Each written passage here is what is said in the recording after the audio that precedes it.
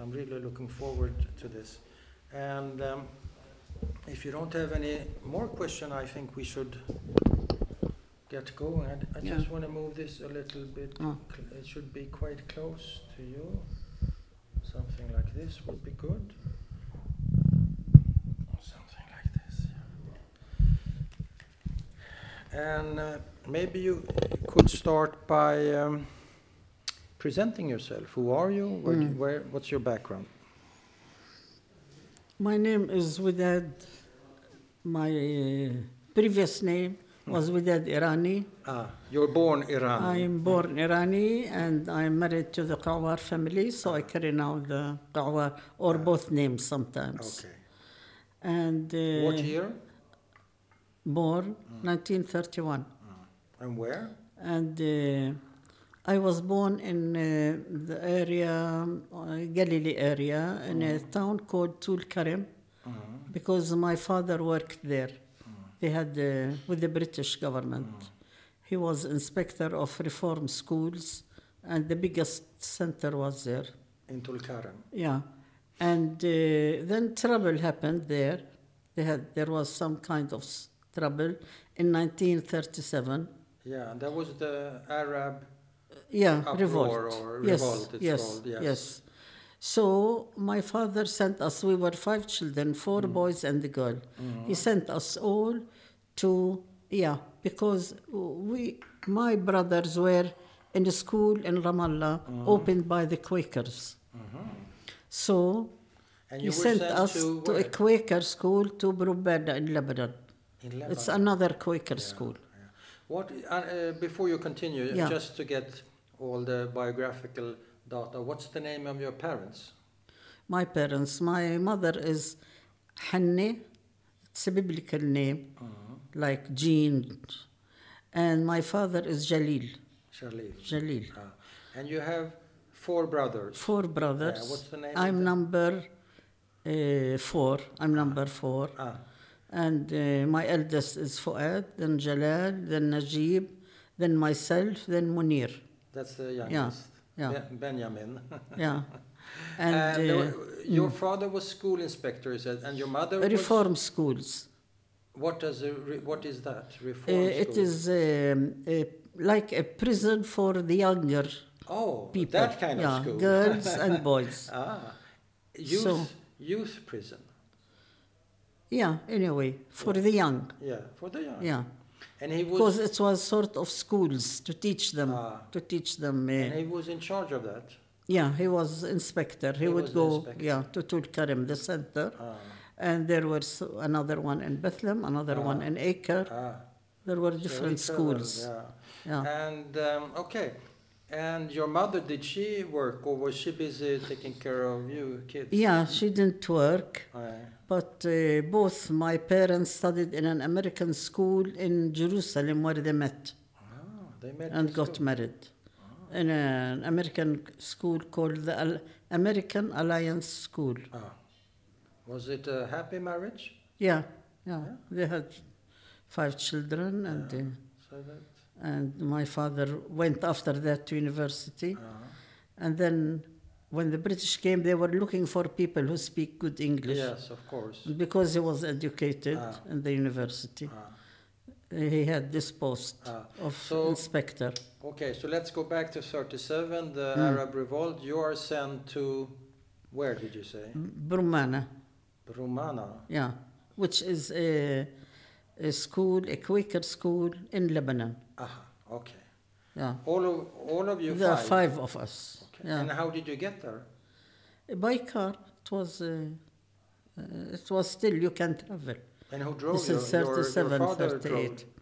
Not my father, somebody who worked with him.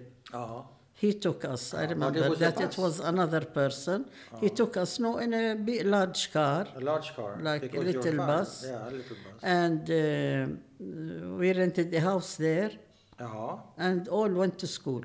And who took care of you?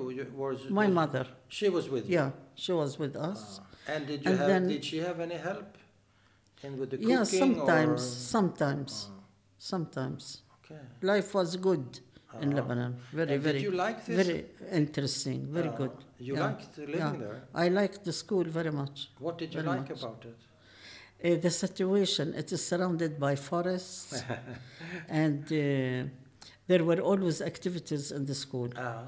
And we were just next to it. So we didn't miss the activities for children, for very nice Was this school. a progressive school or modern Very, school? very modern, And very you liked progressive. that? And I think it's there up till now, Good. the school. Anyway, we had to, then another trouble happened, I don't know what. All foreigners had to leave Lebanon. I don't know what it was, all foreigners had to leave Lebanon to go back to their home. Okay. So we had to go back to Palestine. We went to Bethlehem and lived in Bethlehem. With your father?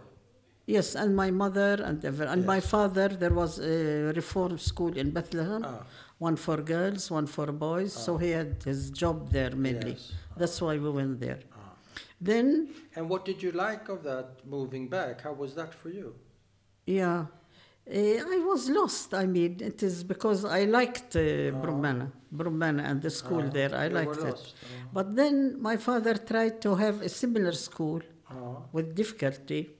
There was a school in Jerusalem called the Swedish school. Swedish school. It was only primary, only 5 classes. It was also a very, very nice school. So I think of it now, how it was possible that every day, we were in Bethlehem, every day we take the bus, go in the bus, go down somewhere in Jerusalem and walk to that school, the Swedish school. How long did that take? It was maybe, must have taken 20 minutes, 25 minutes. Only the walking. And the bus ride? And the bus, it must have taken half an hour maybe, or about less. An hour. Yeah. About an hour. Yeah. Both Every ways. day. Both Every ways. So day. it's 2 Both hours. ways. Yeah. But it was a very, very nice school. Very And nice did you school. go alone? With a Swedish director, Okay. Miss Ekblad, and an assistant called Miss Stevenson. Okay. But And did you go alone? Not or did alone, you with go... my younger brother. With your younger brother. Yeah, The two of us. Yeah. After I finished there, we had another Quaker school in Ramallah. It is still up till now there, Ramallah, Palestine. So a boarding school. So it's the first time we are put in a boarding school. You lived there in the school. In the school. Yeah, in the school. Boarding It was school. American Quaker. Yeah. How old are you now? When How that long happened? there? 8 years. You were 8 years Yeah. and put in a boarding school. Until we finished, until I finished. That's pretty Too tough. much, too much. Too much. But it was a very, very nice school when it came to sports, gardening, embroidery, things like that. Yeah. So it was a good school. It was a good school. Did you miss home, and who did you miss? What did you miss? Home was not very far. Bethlehem and Jerusalem are not very far. So No. every other month we would go for weekends. It was all right until I graduated. But the year I graduated was the year of the war. 48. 48. Okay. Yeah, I stayed there until 48. And did you, before 48, did you see any tensions? Did you hear about anything? Was there anything happening in the neighborhood? The Quakers are different in their way of thinking. They don't go to war. They are against war. Yeah, the pacifists. And they allowed us, there were certain days that we didn't want to have classes. They allowed it. The day, the Balfour Declaration, we didn't want to go to class. They allowed it. And there was another day, I forgot what it was. So they were flexible. But was there any tension? Was there anything going on Yes, in the neighborhood, in the center? Ramallah, every now and then, a big demonstration. There were demonstrations. By who? Against who? Mostly the young people. And it would be against, for instance, a big amount of refugees coming down in Jaffa or in Haifa. And it's in the newspaper. So many immigrants came from Europe, Jewish immigrants came from Europe. And so there would be a demonstration. Demonstrations against the Zionists coming Yeah, to yeah. to Palestine. Big demonstrations. No, because it was young people, students. Were you taking students. Part, were you taking part of that? A little, maybe one or two. But you in were the Balfour Day, we did in school. We stayed in school, but we did go to class. And they allowed it. Now, when I think back to it, it was like being a little organized. Yeah. Yeah. Did you organize it? No, Yes? no. I No. was, But you were sympathetic. You were part of it. yes. And Up till now, even here, Yes. this year, we did something on the Balfour Declaration like what? with a very nice lady who is from the family that owns one of the best banks here. We wanted to do something, she and myself, on this day. And the suggestion was that on that day, the message went from Jerusalem to London. The message said, it is a land without people for people without a land. Correct. This was the message sent.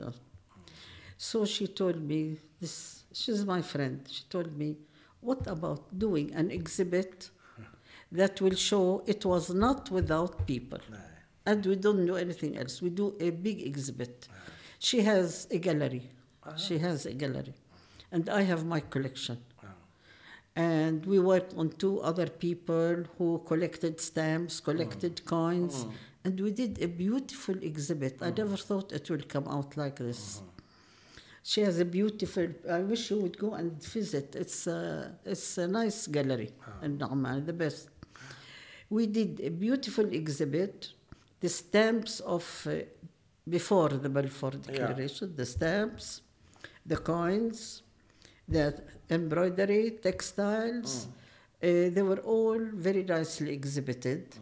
And the people came to see, but mostly the local people. Yeah. But it showed that the country was full of people. Of course. And she had paintings, good paintings. She had old paintings that showed life in Palestine before Mr. Balfour. Yeah. But turning Well, back... this is late. This is when I was living here. Yeah, and married. It's okay. But okay. I understand. This has started since we were in school, the idea. Yes, of, and I want to go back. You talked about demonstrations in Ramallah, I think you said, that you took part a few times. Were there any violence and fighting, or was it quiet? No, what happened? No violence. Nice. Just people would, some poets would say something, speeches, poetry and speeches. Okay. Yeah. So when no is- violence, no nothing. violence. Nobody was hurt or. No. So when is the first time that you are aware that this is going to lead to violence? Yeah. When is the first time that you see or hear anything? When? When? Yeah.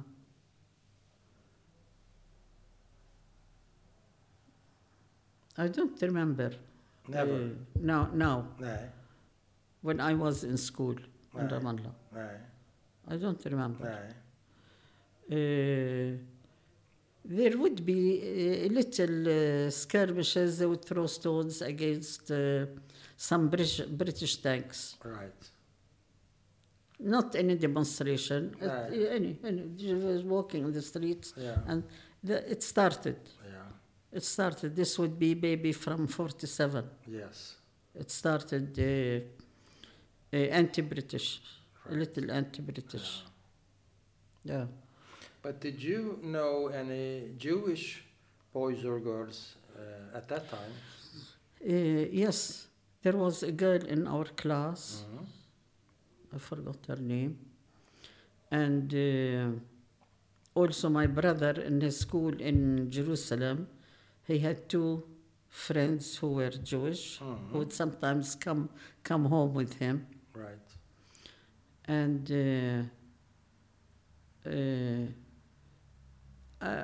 somebody who worked with my father and his family.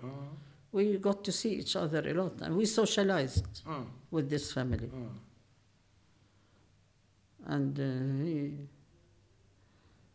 the girl was my age, and brothers were, they would come to us too. Yeah. In Bethlehem, or where is this? Was this in Bethlehem? Yeah, in Bethlehem. Bethlehem and Jerusalem were very, very near. Right. And the Nakba itself, what can you tell me about that? What happened? What did you see? The Nakba. The Nakba. What do you mean? What years? 48. 48. 48. We didn't know that it will be so bad so quickly, because suddenly the school decided that they would give us our graduation in May. Usually it's not in May, it's in June or later, and send us home. Why? There were about over 90 girls in the school boarding. Why? And they were from all over Palestine, because people were afraid that when the British leave, it's going to be a war. So it was in the air. It was in the air. It was on the news. In the news every day. Okay. So they decided to. I was in the graduating class. They decided they'll give us our graduation and let us go home. Did you get any? And good, then did it you was get, a little. The grades. Did you get any good grades? Yeah. You did? I was studious. Yes? I studied. Especially, there were special subjects. I didn't like sciences. No. I didn't like sciences. What was but I liked history and literature and geography very much. Yeah. And Arabic grammar, I didn't like it. Yeah. Okay. We were talking about that they were sending you... The end, we were talking about May 14. No, before. May 1948. Yes. Yeah. No, the British we were talking about that, yeah. You got your grades and you were sent home. Yeah. And there was a group of Jordanian girls. And they didn't know how to make the contact to go home. No. Because things were not, no telephones, no. And I remember that a big Arabic car came to pick them up. It was so exciting for us to pick the Jordanian girls and Jordanian Arabic cars coming. They didn't know how to go back. No. And it was more difficult for me and some others who were from Jerusalem and that side, and Bethlehem, because the others went the Jaffa road, a back road from Ramallah to Jaffa, and from Jaffa they would go anywhere they want. There was another road that went to Nablus, they went to Nablus, but the Jerusalem road had problems. As you go to Jerusalem, there was a place where they were shooting each other because maybe there was a settlement on the way. I don't remember, but it was not safe. It was not between Ramallah and Jerusalem. Yeah. But they told us, if you have to go, you try your luck, and we went, a group of us, 4 or 5. When we got to Jerusalem, and how did you go? In a taxi. We took a driver, and there were about 4 or 5 of us. Yeah. And the rest were all much more. Nablus people, Jaffa people. Yeah. When we got to Jerusalem, he told me, okay, where shall I take you? He asked each one, where shall I drop you? The taxi driver. I told him there is near the Damascus gate, there was the social welfare department where my father was connected. Social welfare department. You can drop me there. I thought I'll find somebody there who can help. When I went there, I did find a lady who worked in the department and knew us, and she said, we live on the way to Bethlehem, I'll take you with me. But you have to wait an hour until I go.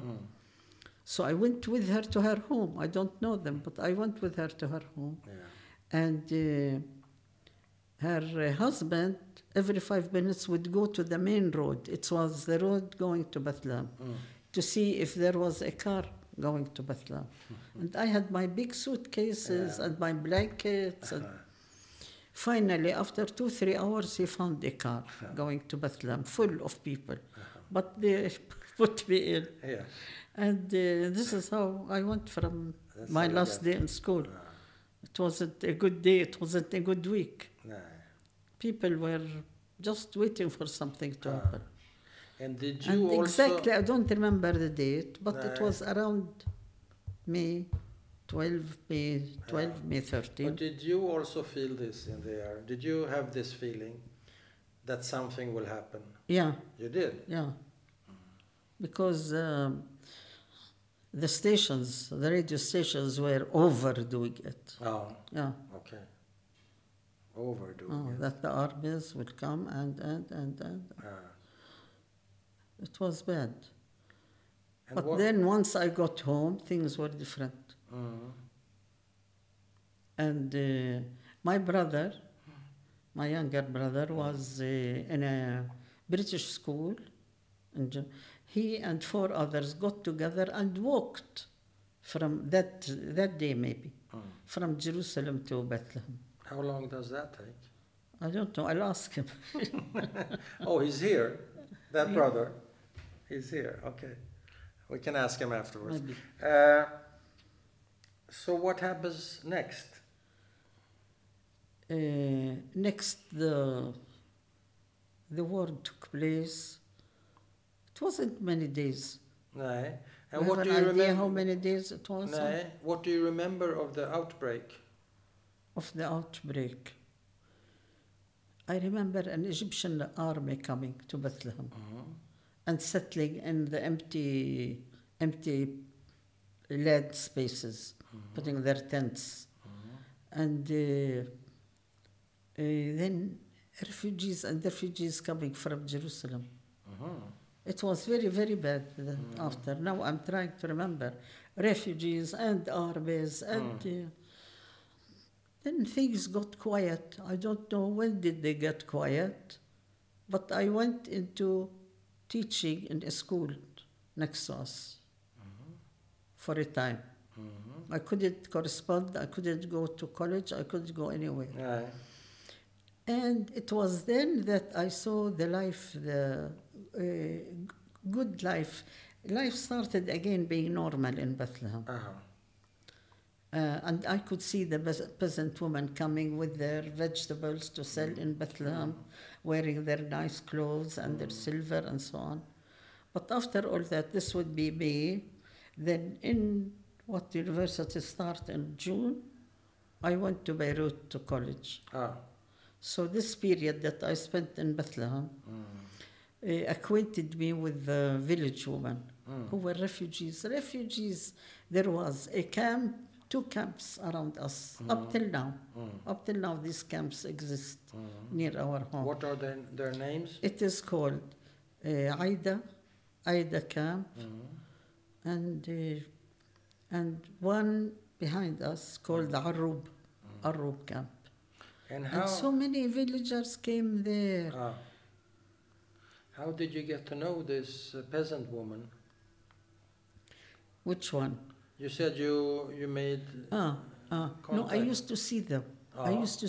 And we got to know them in the market. There was a very special market day for Bethlehem. It was Saturday. And people went shopping. I went with my mother, I went with my older brothers to the market.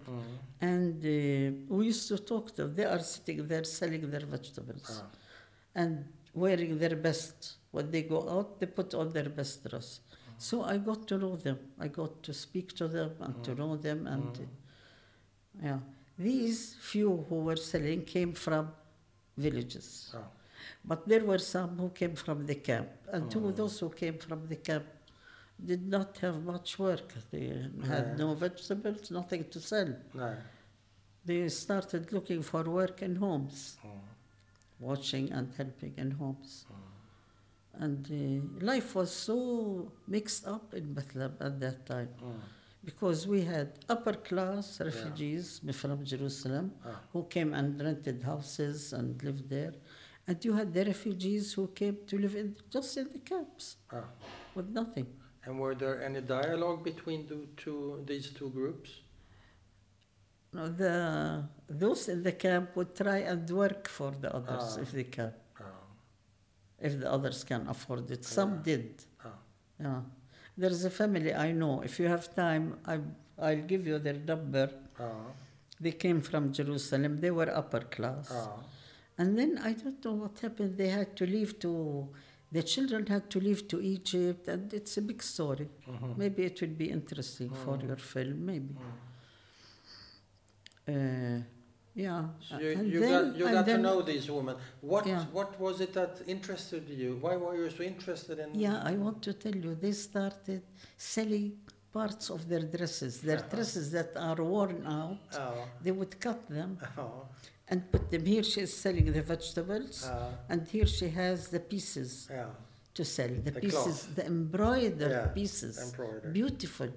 I got to know them, to know the embroidered pieces and to know that they can embroider. We had a woman who came to us for the washing. Very, very nice woman. And she would tell us about it. She would collect a little money and hide it with my mother. As though my mother was the banker for her. She would put the money with my mother. Yeah. And why were you attracted by the embroidery, do you think? Have you thought about that? Because I saw so much of it in Ramallah. In Ramallah, every woman embroiders.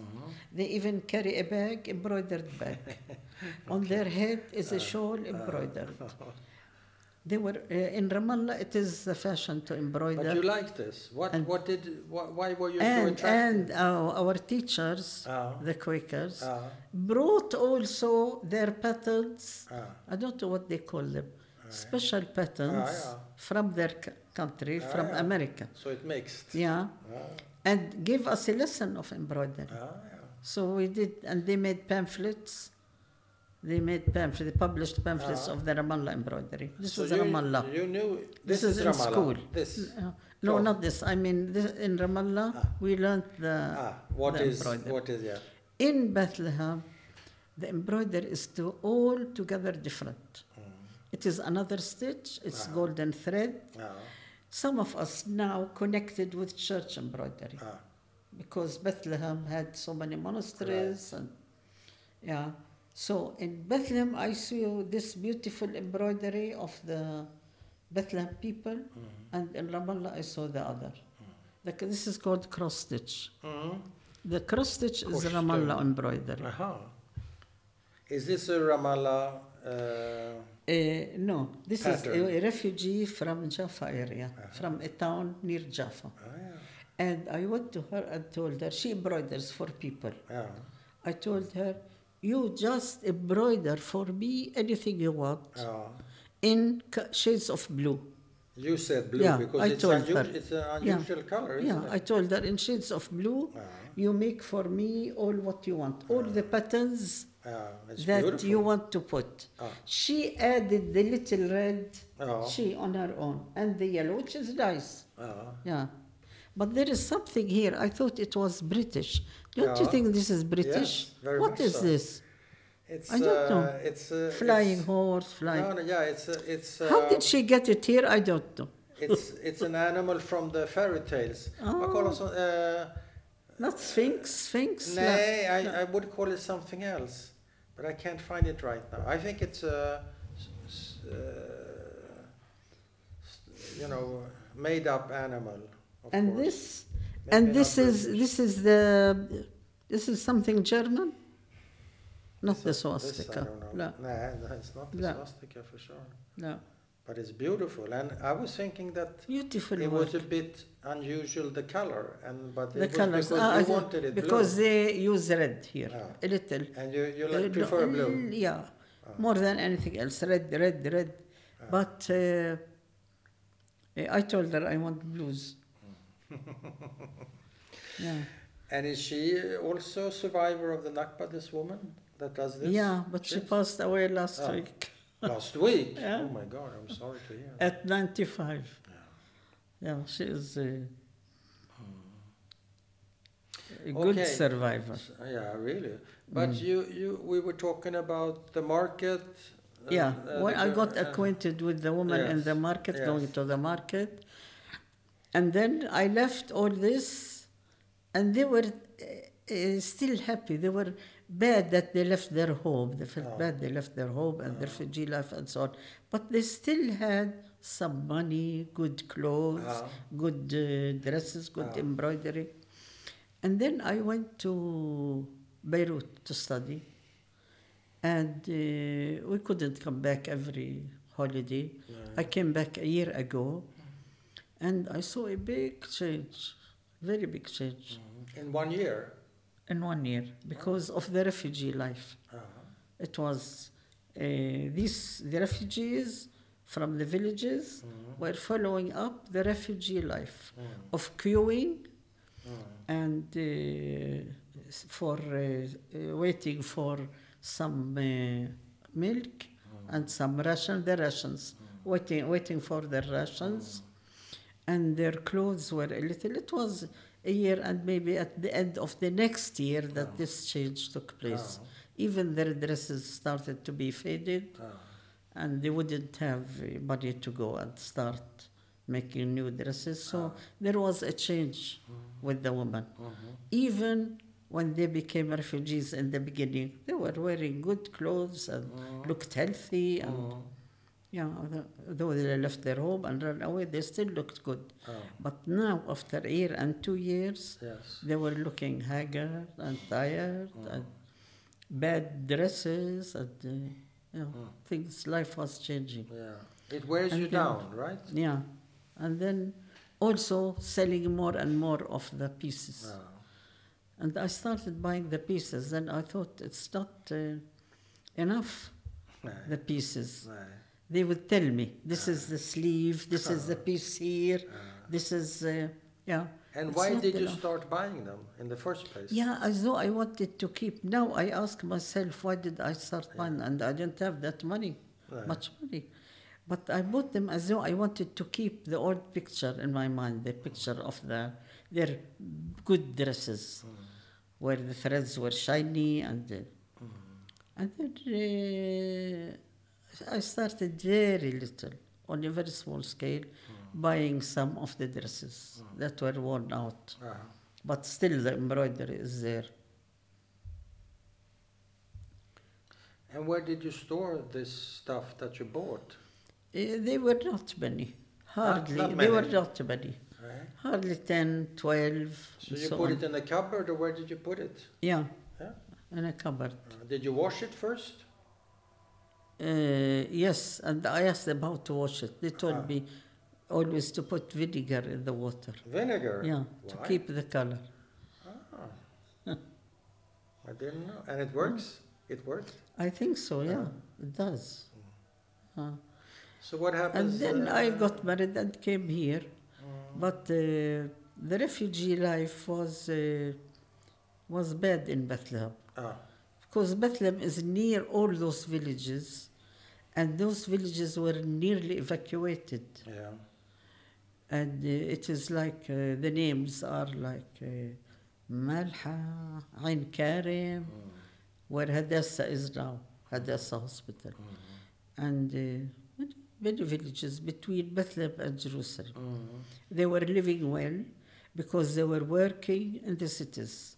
They would work in Jerusalem, they would work in Bethlehem and Ramallah. But then no work, and their land taken, and living in a refugee life in Bethlehem. It didn't come out well for them. And some started to leave even that area and go down to Jericho, where there became a big refugee camp, the one in Jericho. It went up to 35,000. Oh my God. Because in Jericho, I think they found work or land. But in Bethlehem, work was limited. And near Bethlehem is Beit Jana, and also work was limited there. Up till now, it's very, very limited. because the land is becoming less and less. Settlements are taking over a lot of the land. There was a valley between Bethlehem and Beit Jala with a big monastery that made very good wine. The wine is called St. George wine. Now I hear the people, they feel so bad. This valley is taken, more than half of it, by a settlement, and they're going to take over the monastery. But usually they can't take over monasteries. I don't know how. No. Usually the Pope interferes and it gets settled with not taking the monastery. But the monastery makes the wine. How was the transition? Is there a point in your collecting when you say, I want to make a collection? I mean, you start with buying small pieces, then you buy 10 dresses. To tell you the truth, when did you sort of say, this is going to be something more? I never planned to have a collection. Okay. No, I did. It came with time. So it's just gradual. And as I met people, and with political incidents. Political? Yeah, political incidents. Like I would hear that this place, which is a heritage place, is destroyed, and this place is destroyed. And when I heard that the heritage has been touched and destroyed, I would think of getting more dresses. Otherwise, I didn't think of making a collection. No. Just few pieces that would keep this to show to my children, to show to friends, the beauty of it. But then it grew with political incidents. Okay. And when I went to Beirut to continue my studies, I went to a college that is part of the American part, but alone. The teacher who taught us embroidery in Ramallah was there. Yeah, and she made a club, and she liked the girls who came from Ramallah very much, and she made a club to teach us again so embroidery. Connected, so it became stronger in my mind, the embroidery. That this is important. What is it? Let's stop for a second just with your first thought. I have this, I want to show this to my kids, to my friends. Yeah. What is it you want to show? I wanted to show the beauty of it, how beautiful it was, how systematic and organized the embroidery would be, not just like that. The woman would struggle to have it perfected. And this I could not understand why. Why did she want to perfect it? And not only what you see on this side, she would turn to you the back of the embroidery to show you how good it is on the back. So it is also the woman that I was interested in, that she could make this so well. And another thing, how did she remember all the patterns? She had no book, no paper to copy the pattern from. She might look at her mother's dress, or she might look at somebody's dress, and put it in her mind and come and make the same pattern. Yeah, I was amazed at her. And then with all this... What's her name? What's her name? The name of this woman who made this? That you're talking about? The teacher. The teacher. Oh, the teacher, Yeah, Mrs. Sutton. Okay. Sutton. Yeah. Phyllis Sutton.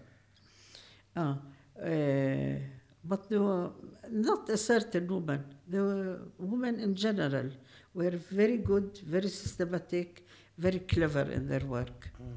And this amazed me because it takes a long time to master it as an art. It takes a long time.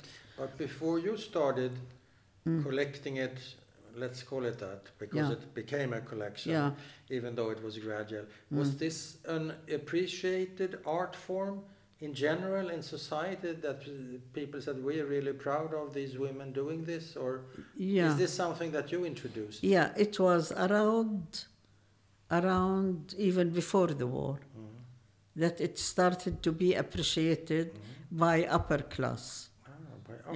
By upper class. And they would make a sort of a dress to wear in receptions that has a little national embroidery on it. Right.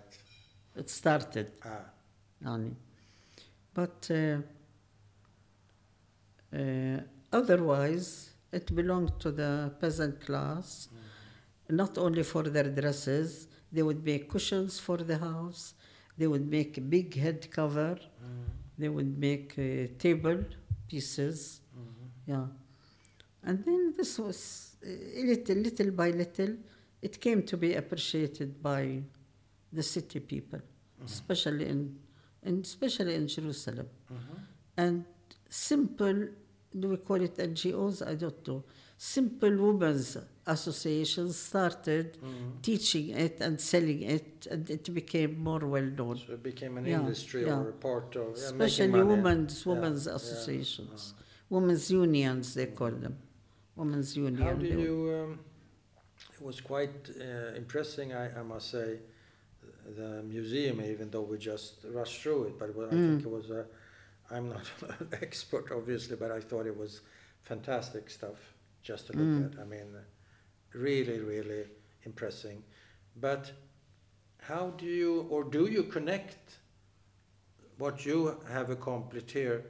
Does that say anything about the Nakba? Yeah. Maybe it's a stupid question, I don't know. No, it is very, very reasonable, because you see, when they started their camp life in the beginning, their dresses became, if they did a new dress, it was very simple. They wouldn't have a big pattern, they would have something small here, something small. Something cheap. Something came out as the refugee dress. I had few as a refugee camp dress. So this shows that from the beautiful dress that they used to have in their own village, they started having the refugee dress. A similar situation came recently, and I collected some, maybe I'll show to you, what we call the Intifada dress. The girls at Dubai would walk in a demonstration, and the Israelis would come carrying a flag, and the Israelis would come and take the flag from them. So what they did, they went home and embroidered flags all over the costume. Is this in Gaza or where is it? It started around Hebron, but it went everywhere. It went everywhere, which is interesting. Now they call it the Intifada dress. So you could actually follow the political situation. Through your dresses. Yeah. And if you can read it correctly, of course. Yeah, the refugee camp dress was simple embroidery. But now something bad is happening. If you go downtown at night, you see costumes, traditional. But it's all from China on the machine. Now the machine has come in. I wonder if they will stop. You don't like that? No. It will stop the embroidery. Why did they do that? Not only did they make embroidery by the machine, they have another style in China, printing. This same pattern is printed, not embroidered. Printed. Do you make embroideries yourself? Have you made dresses? I learned, not whole dresses, but I learned embroidery because I like sometimes to repair. Okay. I get a piece that needs a little repair. I like you can do that. Sometimes when I have free time to repair. Yeah. But did you ever wake up one day and say, I want to make my own pattern? I mean, you don't have to do it. You can have someone do it. But did you ever think of making? Thinking not by own pattern, by own combination of patterns. Okay. Did you do that? Yeah. Nearly. You see, this is a tree. I find it in many areas. The other day, I told a friend of mine who embroiders a lot, we want to do a whole cushion with trees on top of each other. Like this sometimes. I think of... nice. Yeah. So it's going to be done? Yes. She's doing it for you? No, but it will be. She's going to draw it. And, she's going to draw it. Yeah, she's a designer. She's going to draw it. And you see, they have names for all these patterns. They have names. Like what? Now, this is orange blossom. Orange blossom. This is, it looks like a cross. It's not a cross. No. It's the tent of the Pasha. The tent of the Pasha. Why the tent of the Pasha? This is the road to Egypt. Okay. The road to Egypt. And there is another one, the road to Damascus. I don't know. Damascus also? Yeah, Damascus, the road to Damascus. So maybe your pattern will have your name then? This they call the rag. The rag, yeah. Rag, yeah, or palm trees. Sometimes, sometimes in Ramallah they call it palm tree. In other areas they call it the rag. Psat, rag. Yeah, psat. It is like a rag. It looks like a rag. Yeah. But now many women are doing, having an income from the embroidery, the embroider. But another thing, many come to my door. My children don't want me to buy anymore, but I want to take you a few minutes downstairs to show you the extra. The extra. Many are selling. They sell their highly embroidered dresses. Maybe they need the money, maybe they want to change. It's not in fashion anymore? It's not in fashion, and it is in fashion. It's strange. With some from the peasants, they don't want to wear it anymore. No. With some of the young girls, in the weddings, you see them all making of their own village that they came from so many years ago. From that year, they left. Yeah, they make it, and they even make the hat, and they wear it for the wedding. They make the old dress that they had in Ramallah or in Bethlehem, and they make the hat and they use it. So it is a little coming back. Let's go, yeah. But I find that a lot of the women that I interview, they may be dressed, like this. Yeah. But then they go into the bedroom and they change and they put on. So they have. Yes. They all have. Yes. It happens a lot, also in Sweden. In Sweden. Really? I do interviews in Sweden too. With Palestinians. And they put it on. They put it on. And they put something like this, Yeah. I mean, they're not religious maybe, but they want to dress up. They want to look good. And it's spreading up in outside. Because I read about a couple in Washington, a mother and her daughter. They call their center Tatriz. Tatriz means embroidery. Tatriz and tea. Tatriz and tea. They call their center, and they embroider and they teach embroidery. Then the groups are coming out to take it also as a business. A few ladies here got together and they put it on the men's shirts here and here. Nice. Yeah, nice. They put it on the men's shirt and they sell the shirts. And it's becoming popular. Yeah, so it's becoming...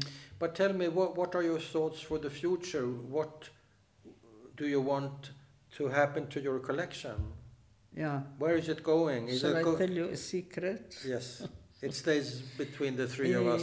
I'm not very good in taking care of textiles because I didn't study the humidity, I don't know what, and some of my best textiles are being destroyed. And you tell people here, but they don't see it. They don't see it. So I thought I will write. I had many exhibits outside. I thought I will write the people that I exhibited in their museums to see what they think. And if they want to take some of my things for exhibits. And they responded. A museum from Japan is very much interested. Wow. For a loan, to take part of my collection for a loan. A year, 2 years. A museum in Canada. Wow. This is the best.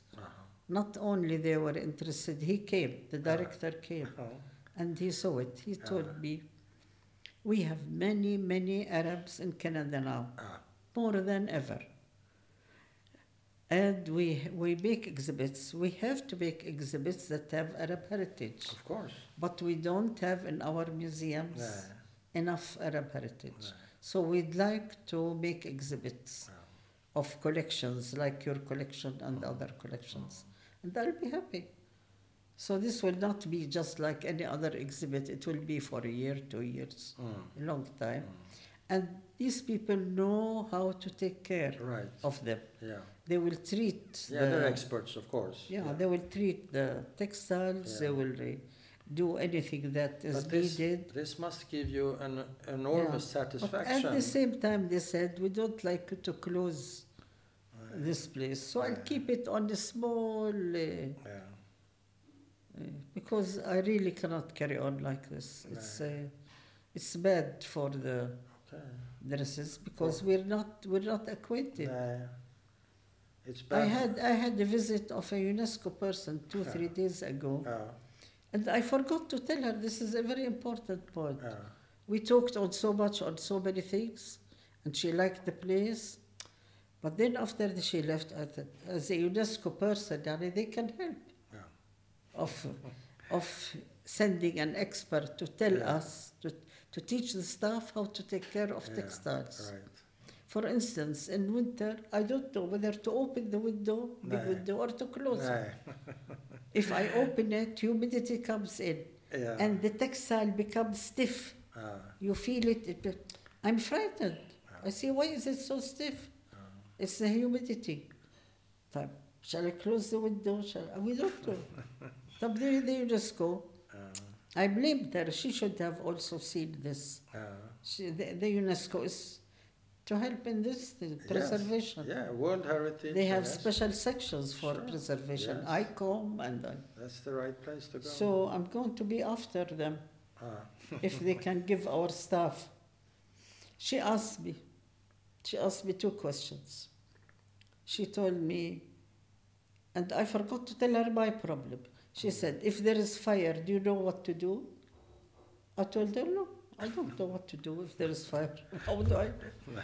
She told me, if there is a flood.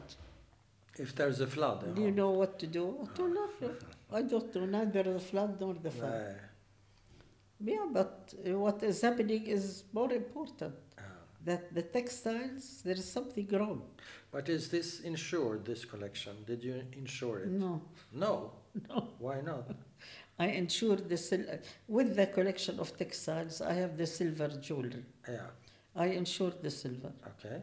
And the rest? I think they didn't accept. Yeah, they didn't accept. They told me, we will help you, give you the address of a company in London. Lloyd's company in London. Oh, and Lloyd's company said we must come over, and too much of expenses. And but you don't lie awake at night thinking what would happen if a fire. Yeah, when she threatened me, she told me about the fire and the water. Then you were afraid. Then the staff told me after she left. They told me, let's call the fire department here in Jordan. And let them come and teach us what to do. That's a good idea. Yeah, that's good. So you still have some things to learn then? Yes, of taking care. A little, yeah. A lot of taking care of things. But you must know much about it, of course. You're an expert. I can take care of things a little, but when it is dampness and heat and this... It's not easy. But would you like to keep this museum and lend it to other museums, or would you like a museum to take care of the whole collection in the future? I mean, just... No, I like the big collection to go out, to be taken care of. I'm afraid. And I like to keep this small one, to make people aware of this rich heritage. Oh, okay. And what I was just reminded you from the painting, something that came out also with this whole subject of costumes and collecting and so on, is in painting. Look at this painting. Yeah, it became very, very famous. He gave it a name even. The woman with the traditional dress. Yes. Yeah, he gave it a name of Selma. And if you go to galleries here, which are becoming very, very too many, they would tell you, most of our paintings are on traditional dress, traditional buildings also. So this subject is coming out. That's good. Yeah. But going back to you, have you always been a collector? I mean, as a girl, did you collect stones or flowers or boys? I don't know. Flowers, stones. Yes, stones. You did. Yeah. You collected stones. Yeah. So you started. And semi-precious. Semi-precious. Semi-precious. Not precious. Yes. You like that? Yeah, I like them very much. So you're a collector. Yes. I'm more. From morning to evening, you're a collector. And strange thing, I meet cousins all around the world. I met some in California. They are all collectors. Really? The two I met in California, they collect stamps. They travel all over the world for their stamps. And some collect coins. And of course. Strange. Yeah. That's interesting. But are you still buying stuff, or have you stopped? I buy in secret. In secret? Because they don't want me. The children don't want me. So you do it in secret? I do it in secret. Today I bought. Today? What did you buy? One very simple and one very elaborate. And it's not like our style, the elaborate one. I am wondering, are they getting mixed up? It looks more Egyptian. Okay. Are they getting mixed up to wearing something that is not our heritage? Maybe. How many dresses have you got altogether? We're going to count. I didn't count them yet. No? But I'll show you downstairs. It's much more than. But how do you buy something in secret for your daughter? Because if you go away, she knows. How do you do it in secret? I buy them and I add them to the collection down. But through the internet, or do you call them, or do you go and see it? Or? No, I don't go. They come. Every day they come. I don't buy from everybody. They come. Haram, they come. Women want to sell. Yeah, they come. And you do it in secret? Today a man came. A man came. And why in secret? He had pomegranates. He's selling pomegranates in one bag, and in the other bag he had the dresses. And how did he know about you? Yeah, and he's from the camp. He was from the camp? He said somebody in the camp told him. He gave him 3 names. My name and 2 other names. And he's going to the other 2. But I don't buy. He is going to the other 2 ladies. And I bought mostly Palestinian. But why then I added Jordanian. Why do you do it in secret? Because you got tired from having so many costumes. My children got tired. They're not collectors? No. It stopped. No, it stopped. Yeah. Maybe your grandchildren will continue. Maybe. And one of them is getting interested. Really? Yeah. She's helping. Yeah, that's good. So it will continue. I'm sure it will. Anyway, very nice talking to you. Thanks for your story. Thank you for your interest and your questions. Both of you. And it's been it's a very different story for this podcast, of course. Every story is different, but it's also a very important story because it's so interesting that you can tell the Nakba story through your dresses. Yes. That's quite something. Yeah. So, thank you very much. Thank you.